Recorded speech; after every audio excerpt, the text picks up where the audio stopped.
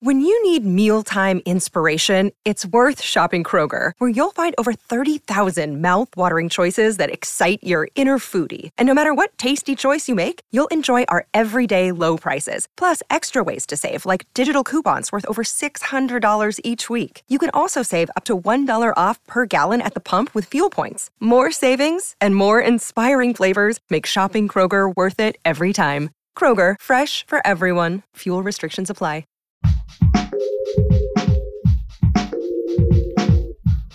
What if you could become a better person, not by working harder, but by taking one small step a day? And not because you're a bad person now, but because there's something inside you that's ready for more. How to Be a Better Person gives you one tiny step a day you can take to be the person you want to be. My mission? To help you live your best life. Hi and welcome. I'm Kate, author of How to Be a Better Person, and your host. This is the 363rd episode of this podcast, which is a totally random number, but also a pretty darn big number. I mean, it has 3 figures in it. Would you do me a huge favor and rate or review this podcast after the episode is over? I'd love my number of ratings to also have 3 figures in them. I really appreciate your help. This week on the podcast, I'm continuing to talk about motivation, since this is usually around the time that any New Year's motivation you might have been feeling can start to fade. Today's big idea is that sometimes it takes thinking about how your actions affect other people to really get yourself into gear. And usually, when we are avoiding doing something, we're just thinking about ourselves. Why we don't want to do it, how busy we are, or tired we are, or beating ourselves up for being unmotivated or procrastinating. We're not thinking about other people. And I say we should be. We don't think about how our efforts will ripple out to the people around us, and that's a shame, because doing so helps quiet that voice that says, why does this even matter? That voice is a huge motivation killer. Here's a really boring example, but I use it to show you that you can apply this to anything. Let's say you want to get going on pulling stuff together for your taxes, but you really just don't want to do it. It's so boring and tedious. Well, you can think about how doing that totally boring and tedious job is going to help the person who helps you with or does your taxes for you by giving them what they need to do their job and lowering their stress. Or you can think about how doing your taxes and getting your refund, assuming you get a refund, will enable you to take your family on a trip, and how much having something to look forward to will help your kids get through the rest of the school year.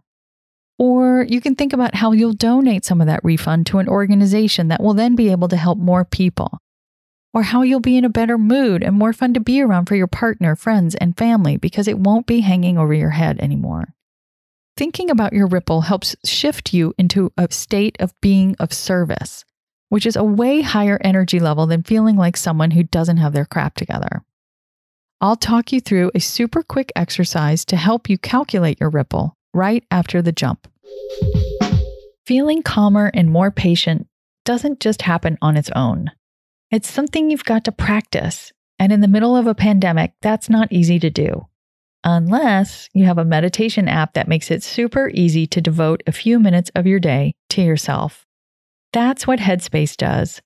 Listening to their basics meditation series in the mornings before the kids are up has gotten me through these tumultuous weeks and helped me be more present with myself and my family, which helps all of us feel more even-keeled. You deserve to feel happier, and Headspace is meditation made simple. Go to headspace.com/Kate.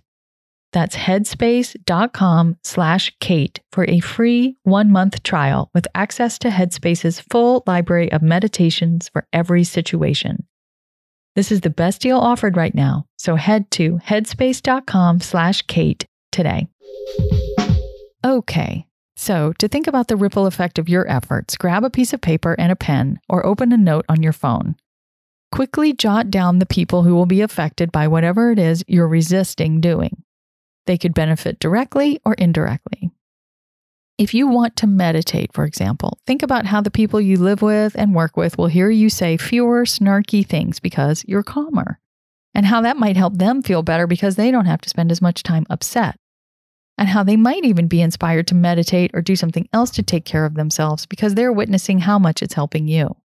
It's a truth that we all have a ton of influence on other people. None of us is an island. Sometimes thinking about the collective can get your individual butt in gear. Come back tomorrow when I'm talking to Terry Trespicio about how motivation is bullshit. Because sometimes you have to argue against the thing you're trying to embody to get you to see it in new ways. Thanks for listening to How to Be a Better Person. Our theme song is Left for Deadish by Junior85. The podcast is mixed by Sound Advice Strategies. If you liked what you heard in this episode, share it with someone you think would like it too. Your voice matters. Also, How to Be a Better Person has an official newsletter that sends the past 7 episodes, a sneak peek of the week ahead, and one well-chosen meme to your inbox every Saturday morning. Sign up at beabetterpersonpodcast.com and click on Get Podcast News. I also love to hear from listeners. I love it. Send me an email by clicking on the Contact Kate button at beabetterpersonpodcast.com, tweet me at Kate Han, Katehan, or find me on Instagram at Kate Hanley Author. I look forward to connecting with you.